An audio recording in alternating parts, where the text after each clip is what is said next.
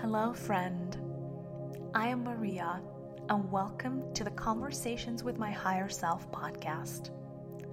This show is about spirituality, consciousness, and the inner workings of the universe at large. My partner Sergey uses hypnosis to bring me into a deep theta state where I get a chance to connect with my higher self. He then interviews me to uncover a wealth of knowledge about higher realms, celestial beings, and various energetic practices. Enjoy! Today, I would like to talk to you about how to love and how to take care of your physical body, how to build a relationship with it. So you see, I think that depending on where you are, it's close to impossible to go to loving your body. I think that understanding your body is the first place that everybody should start. Because there are too many people on the face of this planet that detest their bodies or that are completely disconnected with their bodies. So I think listening to your body and understanding your body is step one of that process. You know, feeling like your body is your ally, and then everything else comes afterwards. So like loving your body is stratosphere. We're still trying to crawl here. So this first step would be to understand it. Completely, yes. Yeah, and how would you, where would you start? And what does it even mean to understand your body? Because most people don't. So, a lot of people take their bodies for granted, right? So let's start there. So, they just feel that because they were born, they're born in this body, and so it's like inherently theirs. I think that the one important distinction to make is that your body is borrowed. It is like a nice piece of clothing, so to say, for your soul, and it is borrowed. It does not belong to you, right? I don't know if you've ever noticed, but people tend to take better care of things that are borrowed, a lot of people, than things that are theirs. Yeah, because you have to return them. Absolutely. At some point. Yes, you totally do. Now, of course, people don't think of dying as a construct and a process of returning something that does not belong to you, because they think it does. Like their bodies do belong to them, by the way. And that is the biggest paradox of this reality. They completely associate themselves with their body on the one hand, and completely disassociate themselves with their bodies on the other hand. So it's like I am the body, right? Yes. So on the one hand, I am the body, and I'm only alive for as long as this body is alive, right? So full identification with that, right? Because some of the higher centers are not working properly yet, and reincarnation is not necessarily a thing for the majority of humanity. On the other hand, you're so disassociated from it that you don't necessarily treat it like your temple. A. B. You don't necessarily bother to understand what it wants, what it doesn't want, what it does like, what it doesn't like. So you're in complete disassociation with it, because 99% of the signals that your body sends you, you are not able to understand or willing to act upon, right? So when one gets incarnated, they have a contract that they enter into with a particular lineage and planet Earth, right? So it's like the ancestral lineage that they selected and Gaia both need to sign off on the fact that, yes, we are going to lend you our carnal energies, our third dimensional energies, so you could experience this reality, right? So in essence, the body is being created from two joined energies, the ancestors and the planet, joining, a bunch of chemical elements and other energetic structures together to form the physical and the energetic body of a human. Ta-da! And then you as a soul, you get to kind of like dive into that and borrow it. And then there is also a contract that at that point is created between you as soul and the body that you're borrowing or inheriting, but borrowing is the right word. So basically, in that moment, everything in the world is movement and everything in the world is evolution. So don't you worry, as your soul is going through this adventure, so does your body.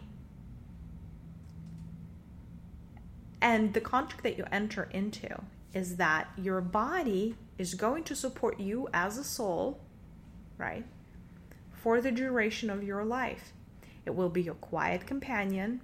It will be your silent companion. It will be something that's there till the rest of your life. And, there is a lot of control that your body has to give up, right? Because technically, you're the operator. So your body is not in control. But it is still a symbiosis. And somewhere in that contract, you promise that you're going to take care of this entity that is going to do so much for you, right?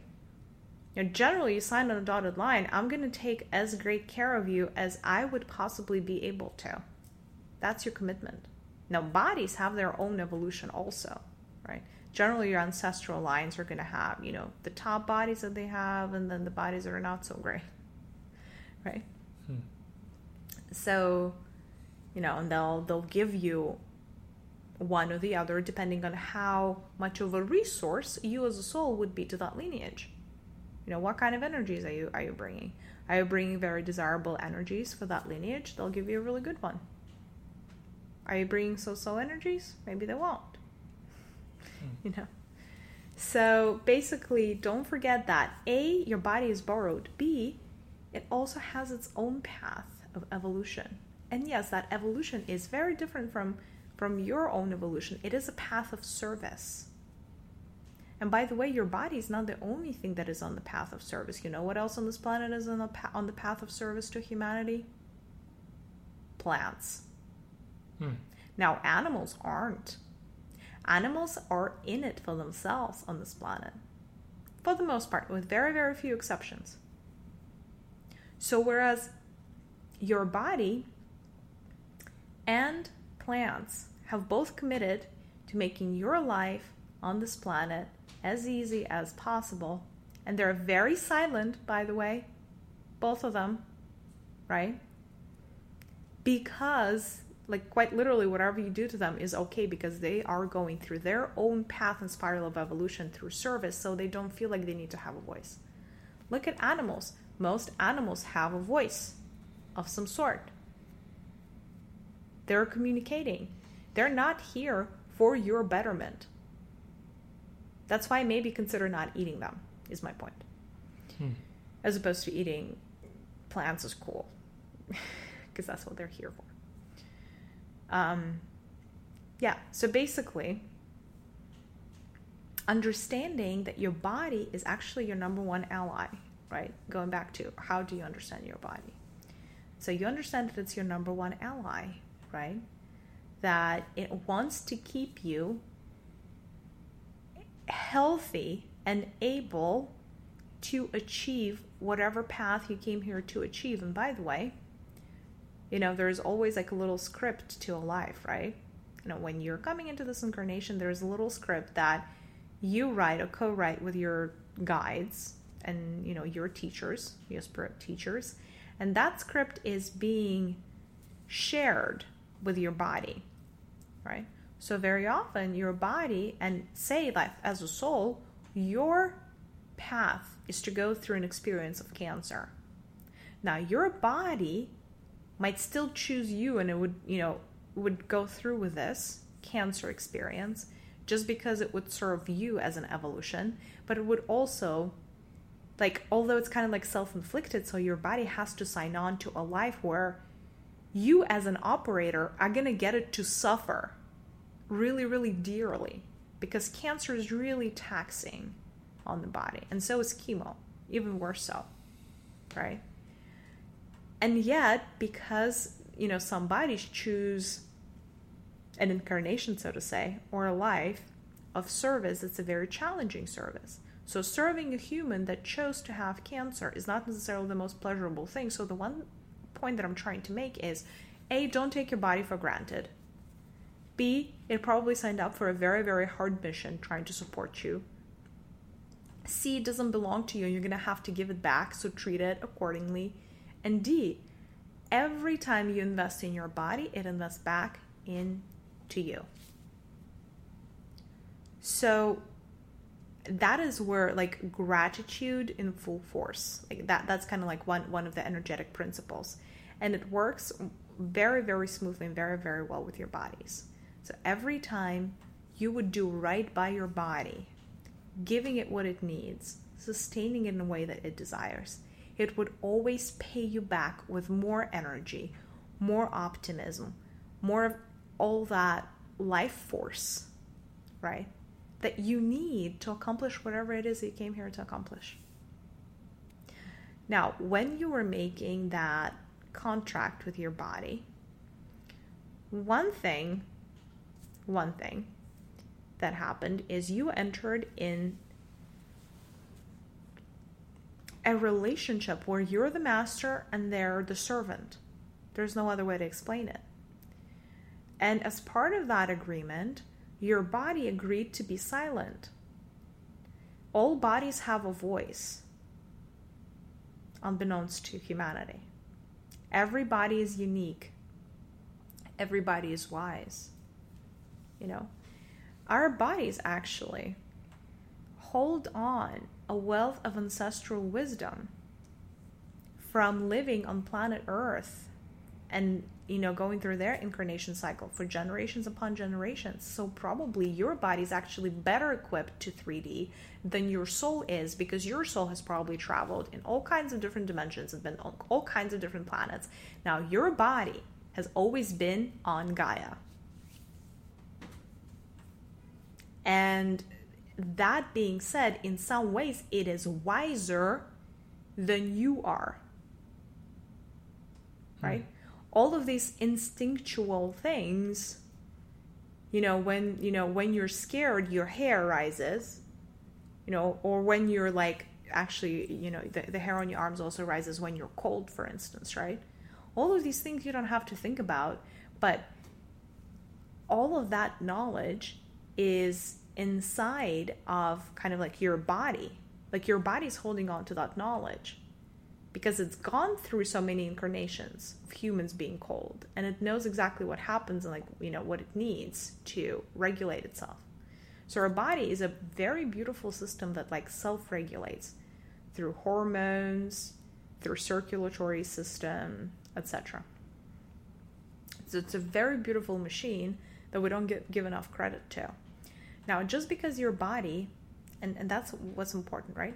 For you to have a true relationship with your body, it has to resemble your relationship with another human. What's the difference? Or rather, what signifies a relationship? A relationship is an exchange of information, and it's an exchange of like, I give you, you give me, right? It's not a one-way relationship. One-way relationships rather exist, but they're not very healthy or long-term, right? When one person is give, and the other person is all receiving, it's not truly a relationship. It's a one-way road, which is the relationship, quote-unquote, dysfunctional relationship that all people, or most people on this planet have with their bodies, is the relationship of take and not give. So you dump all kinds of things into your body that it never asked for, doesn't want, and by the way, is going to have to work really, really hard to try to eliminate and process, including you think the thoughts are going to eventually make it, sick, or you feel the feelings that are going to make it sick, And yet, you're not getting that response back from it. And by the way, when was the last time that you bothered to actually ask your body how it feels? Developing a true relationship with your body starts like a friendship. Get to know it. You would be surprised your body has a name that is outside of what you call yourself. Your body has a gender that might not be the gender that it is, because your body also has a consciousness. That is a little bit twisted, because you're like, well, if I'm a girl, then my body must be a girl. Not really. Not really. You might have a girl body, but it could have like a boy spirit, so to say. It also probably has its own wishes and desires around, well, does it want to be very fit, or does it not care? Does it like to eat very healthy, or does it not care? There's all of these things that we never bother to learn about our bodies. And then we're all wondering, why is it not in the optimal state? Why do I not love it? Why am I not getting the energy that I'm supposed to be getting? So it all kind of like starts with developing a relationship with your body, as if it was a different and separate entity away from you. And starting getting that feedback. Now, again, going back to the original contract that you signed off on, you're the master, it is a slave. Or a servant. I guess servant is a little milder way of putting it.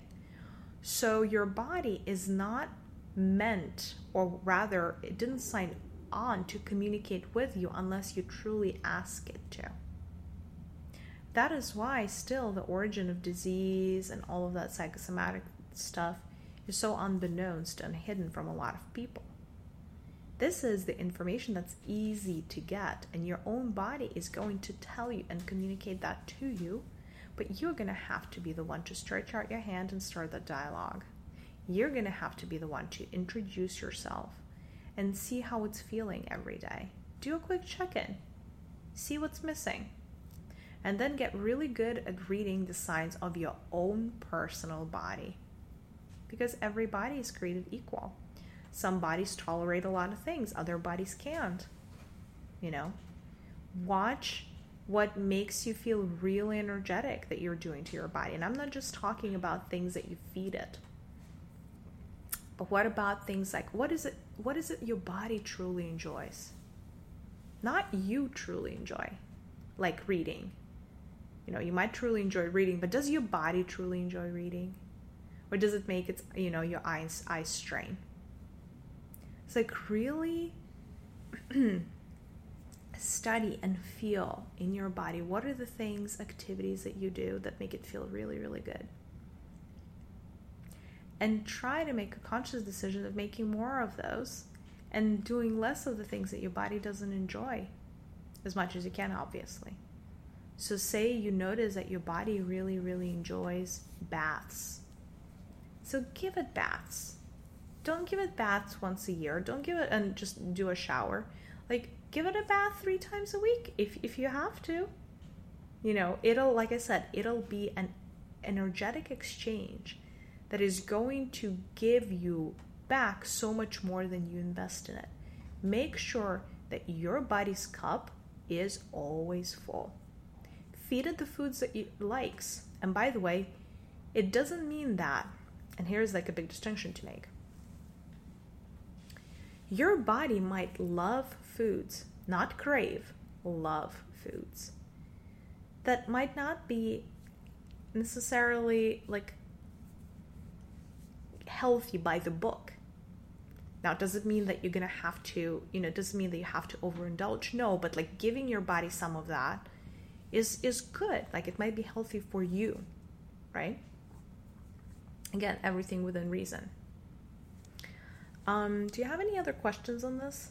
Yeah, how would you rewrite this contract in this case? Is there a specific kind of spell? I don't know.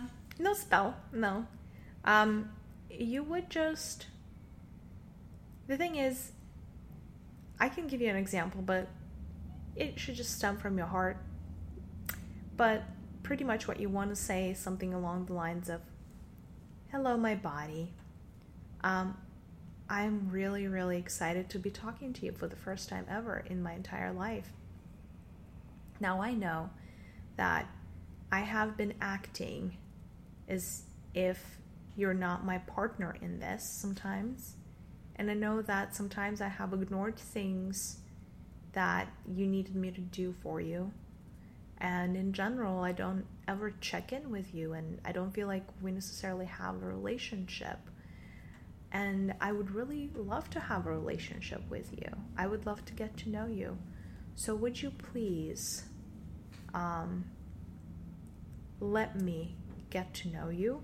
And would you please send me very, very clear communication and nudges around things that you need fixed?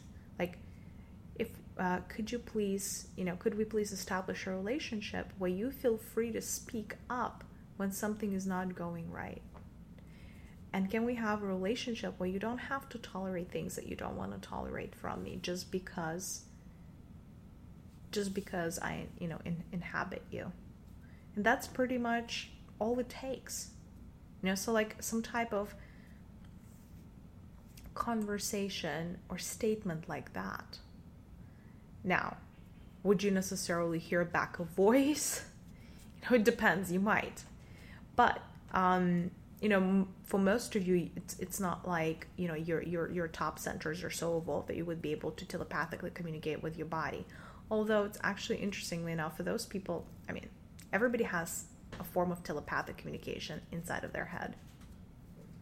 Now, our antennas are a little bit broken and things like that, but actually hearing your body is one of the easiest telepathic communications to hear, period, from anything.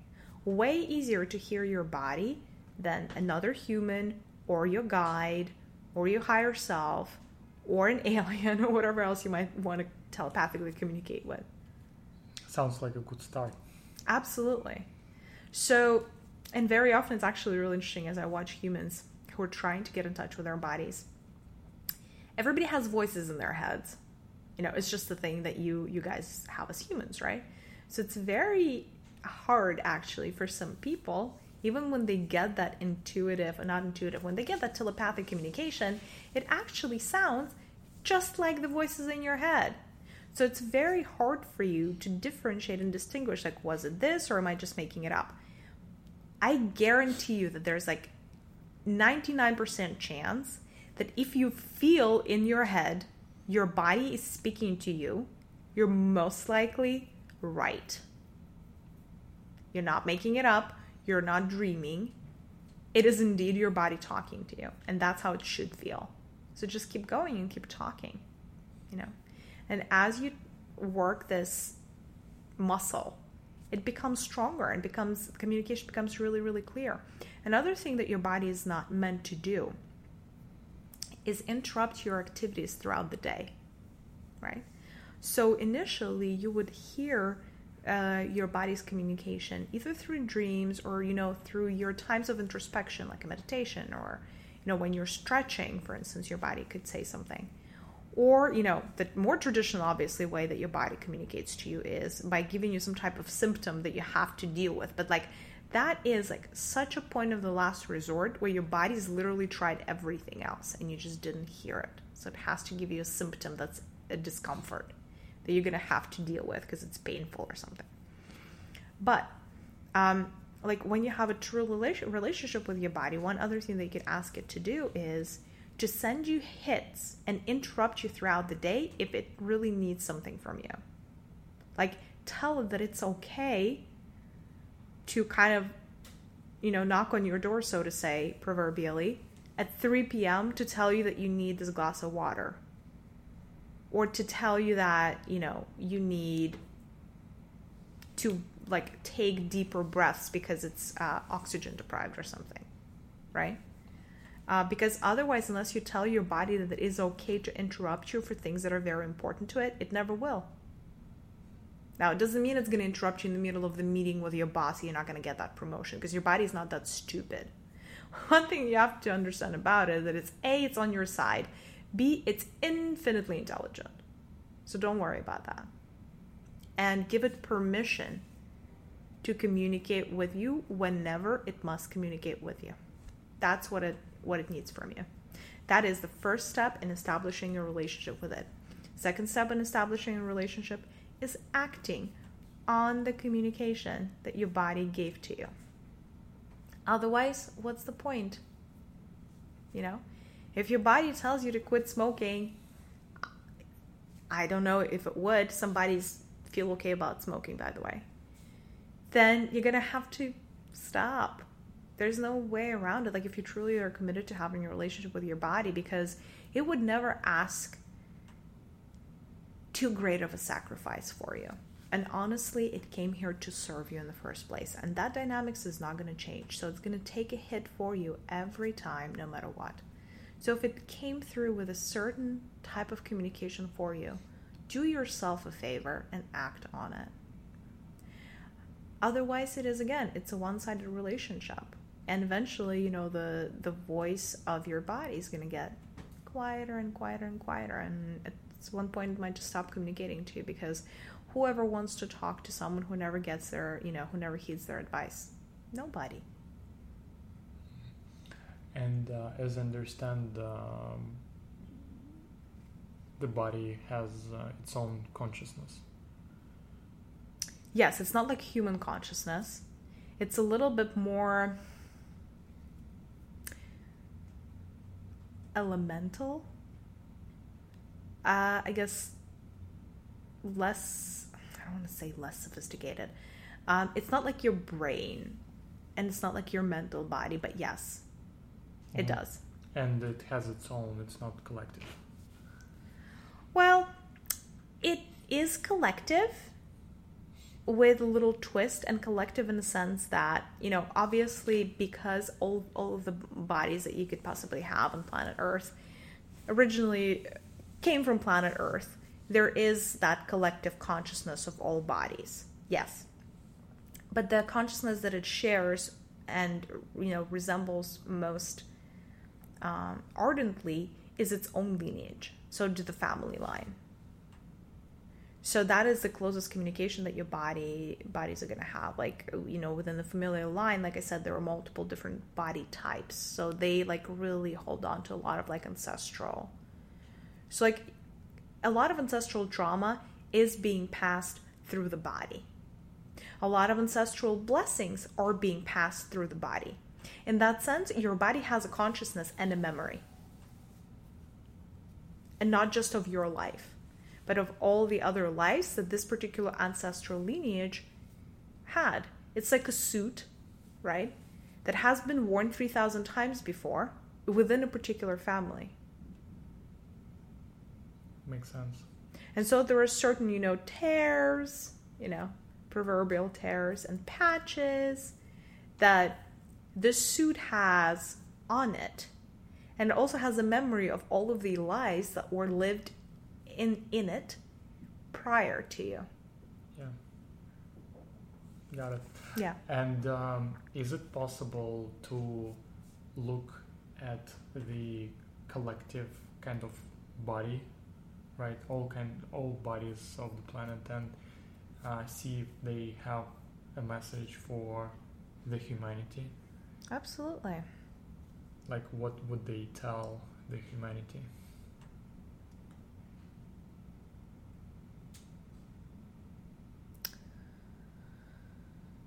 Yeah. Sorry, I'm connecting with that. That's actually a really fascinating exercise. Now let's look at women first. Ooh, okay. A lot of female bodies right now are not in their optimal state. And the reason is actually emotional. So there is a big chunk of women that are very critical of their bodies. So they look at them, pretty much almost every woman out there looks at herself in the mirror, and doesn't matter how tall, skinny she is, perfect, or even if she's a model, there's like this common refrain of, I'm not loving my body, there's something wrong with my body. Either something is too small or it's too big, or I don't like the proportions, or I have cellulite, or my skin is sagging. So there's just like a lot of negative emotions associated with body image and self-perception because of within women that causes them to not feel secure, that causes them to not feel loved, that causes them to not feel wanted. And that's attracting a lot of, so basically like the bodies that these women inherited, they don't have to be that way, because pretty much, say like your body has certain parameters, right? The body that you came in. And then these parameters are actually stretchable. And they're stretchable they would stretch depending on your own self-image, your emotional and mental state throughout your life. So the parameters, right, are like, okay, like how tall can this body get? How fat, I guess, without trying to offend anyone, how fat or how heavy, like what's the weight range that this body could have, how like it has a little bit of a range, like including like how big would the breasts be, and how like big would the butt be, and like how skinny would the waist be. Depending on your own perception of yourself or certain conditioning from your environment, your body could stretch itself into its very optimal state. There's like this gold section, gold state of everything, which is like basically the most divinely beautiful state that a particular thing can be. And then there is a deviation from that state, and those deviations can be quite plentiful. So your body always has its own perfect optimal state of health. Now, women are absolutely not there as a society. So while a lot of them are inheriting bodies that could be perfectly beautiful, so many of them are completely uncomfortable in their bodies. And the part that is the most deformed is from waist down to like a little bit above the knee. That is the part where they hold on to a lot of trauma.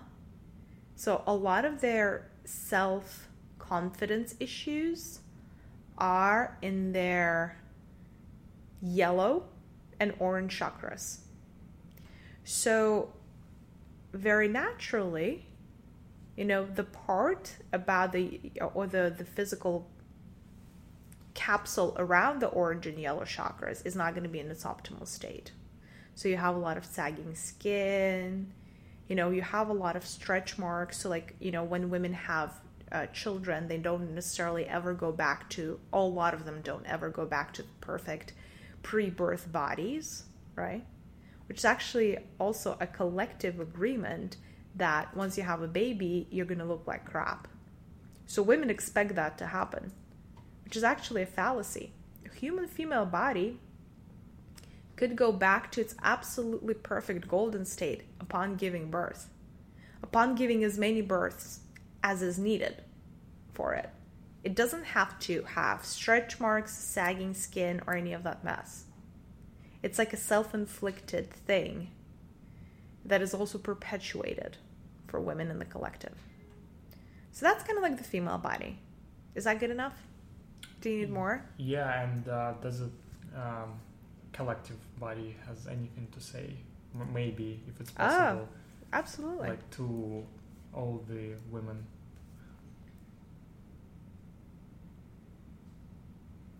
It says that if only it didn't have to spend the time to clean up all the toxicity that's being created within the body, unbeknownst to the woman, by her feeling insecure and unlovable, it would have the time to actually fix her scars, fix her stretch marks, fix her cellulite, and her, excessive belly, like there's a lot of like frustration with women around their bellies and their stomachs, not perfectly flat, blah, blah, blah.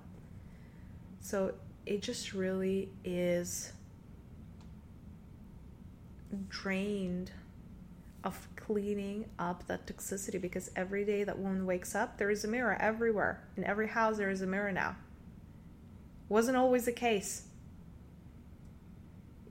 So when there were no mirrors, women were so much more accepting of themselves and others. And then the mirror, because like mirrors used to be really expensive in the Middle Ages, right? So the only way you would really see your reflection would be in the water, you know, which is not really a perfect reflection anyway. So like women were just used to have a much more positive view of mirror. Not only do you have that in the current society, but you also have, so you have a mirror that reflects exactly where you are today, every day, and then you have that, and then you have scales in the bathroom. A lot of women have scales in the bathroom. So not only does your mirror tell you, oops, you don't look optimal, but then your scales tell you, whoops, you're a pound heavier than you should be. And that's it. It's like a downward spiral. Not only that, but then you also have social media, you have television, which shows you all these unattainable images of what like a perfect body would look like, right? And half of these women, by the way, are like bulimic, anorexic, or whatnot. Like nobody's talking about that. You're just seeing a perfect picture. And so because this contemporary society, on top of having mirrors, also has television, that gets exacerbated. Meaning, you understand what the golden standard is for the society, and then you look in the mirror, you're not it. And so that creates this layer of toxicity. And what this collective female body just wants women to know is that this toxicity is a lot for it. And it's a daily toxicity. Every day, every time this woman looks into a mirror, there's another like toxic injection. And it's a lot of toxicity. Like it only is able to work through itself with like portion for today, and then there's tomorrow you get a new portion. So if only you could train and coach yourself to actually, one aspect is don't look in the freaking mirror, or don't look at it every day. Don't look at it on weekends. Your body's going to thank you for it. Or rewire, which is a much more ideal situation, rewire your brain to think one good thought a day about your body. Start noticing the things that you like. Start changing your conversations that you're having with yourself around your body. Right now, most conversations, they're 75% negative for women. We need to get to at least 50-50 for the bodies to start getting a break. That's the women.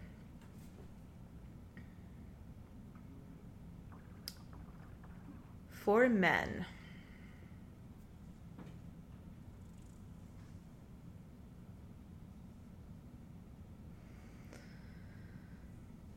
yeah, okay. A lot of men are lethargic, as in they don't necessarily feel like their bodies. So like if I look at the collective consciousness of masculinity, and by the way, you have to understand that I'm looking from boys to, you know, the elderly, right? And I'm doing this collective snapshot. So if you're in your prime and your testosterone is through the roof and you're all ripped and are super happy with your body, think about it. Everybody else that lives on this planet that might not be that. So with men,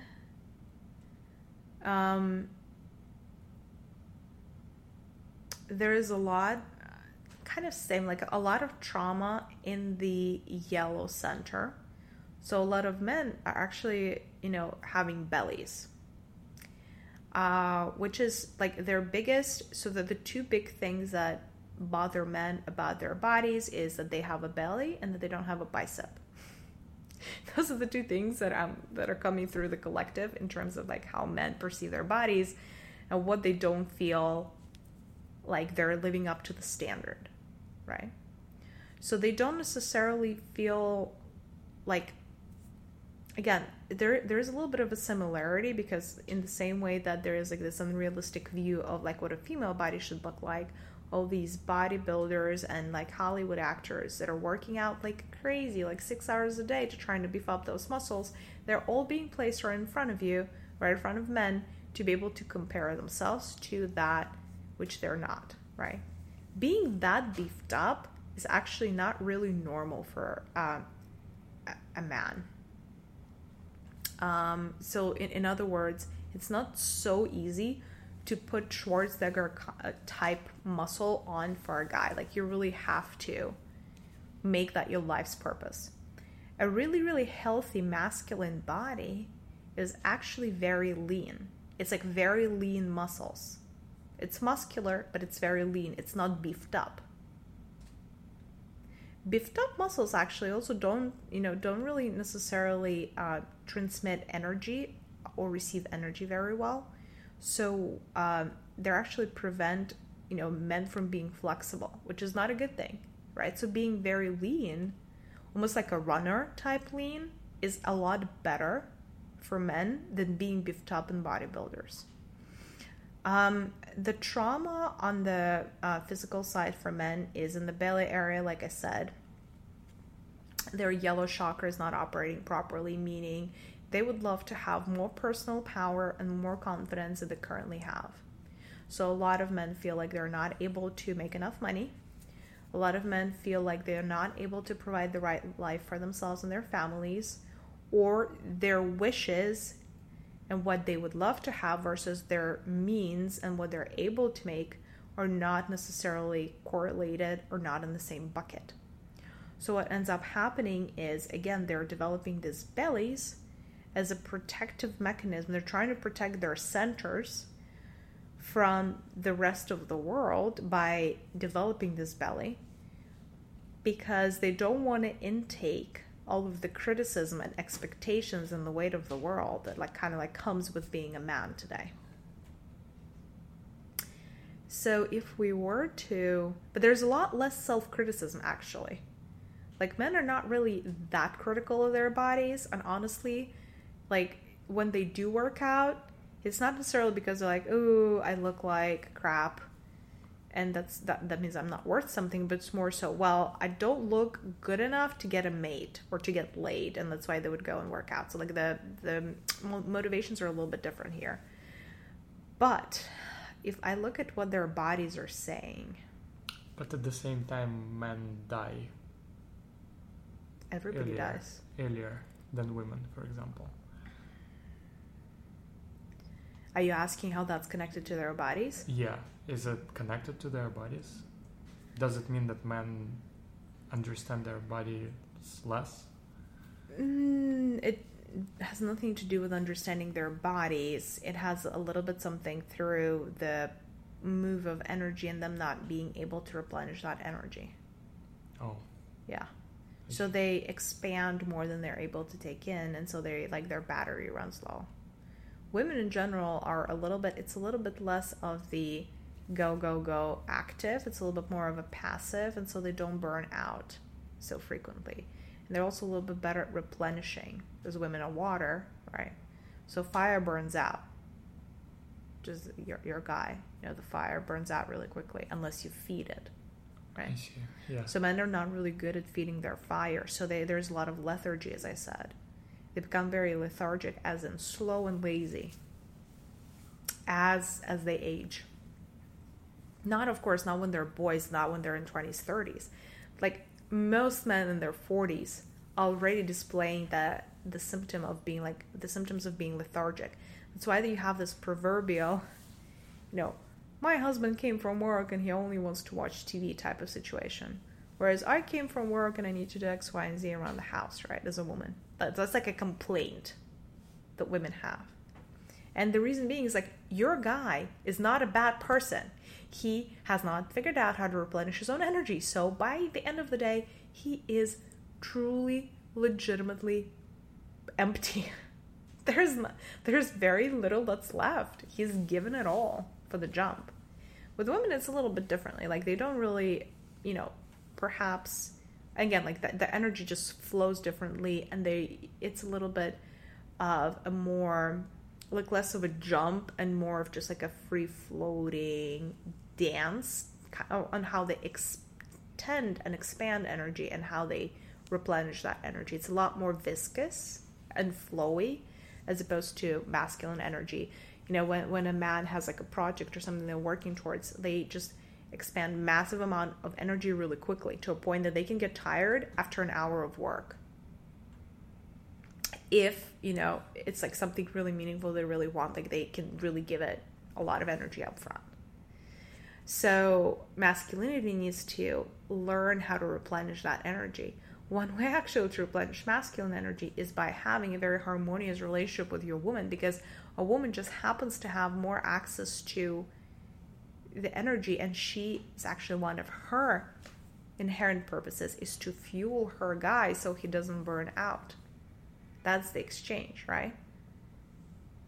Like, the woman is a lot more and better equipped to getting the energy from nature, to getting the energy from cosmos in some ways. And that's why actually a lot of men become successful when they have a wife that's like freely sharing their energy with them. It's a lot easier for a married guy to become successful than for a single guy long term. And like, we're talking like building humongous wealth. We're not talking making your first $3 million.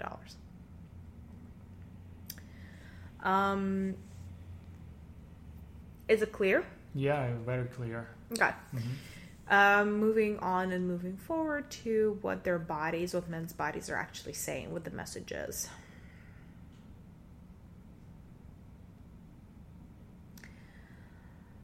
The message is, if you could only breathe and let go daily of all the tension that's in your belly area, if you could only detox all of the pressure that's in that area, I could have time and resources to regenerate you and get you more energy that you crave.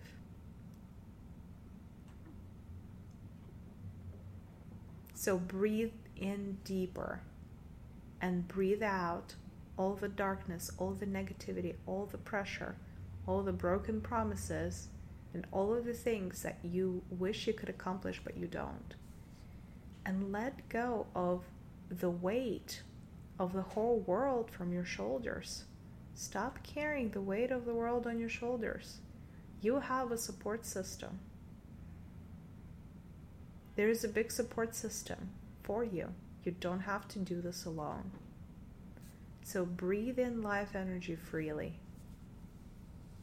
because you have an unlimited access to it. There will always be life energy for you to breathe in and be free. And just let go of all the things that are stopping you day in and day out. That's the message. Yeah, thank you so much for sharing this message with us. And now I'm going to end this session. I'm asking the higher self to receive to where it belongs with much love and much thanks for the help and information it has been given Maria today. I know she's really going to appreciate it.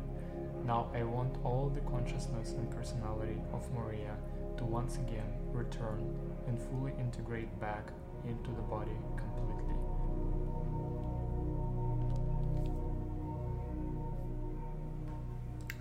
Что там за вакханалия на улице?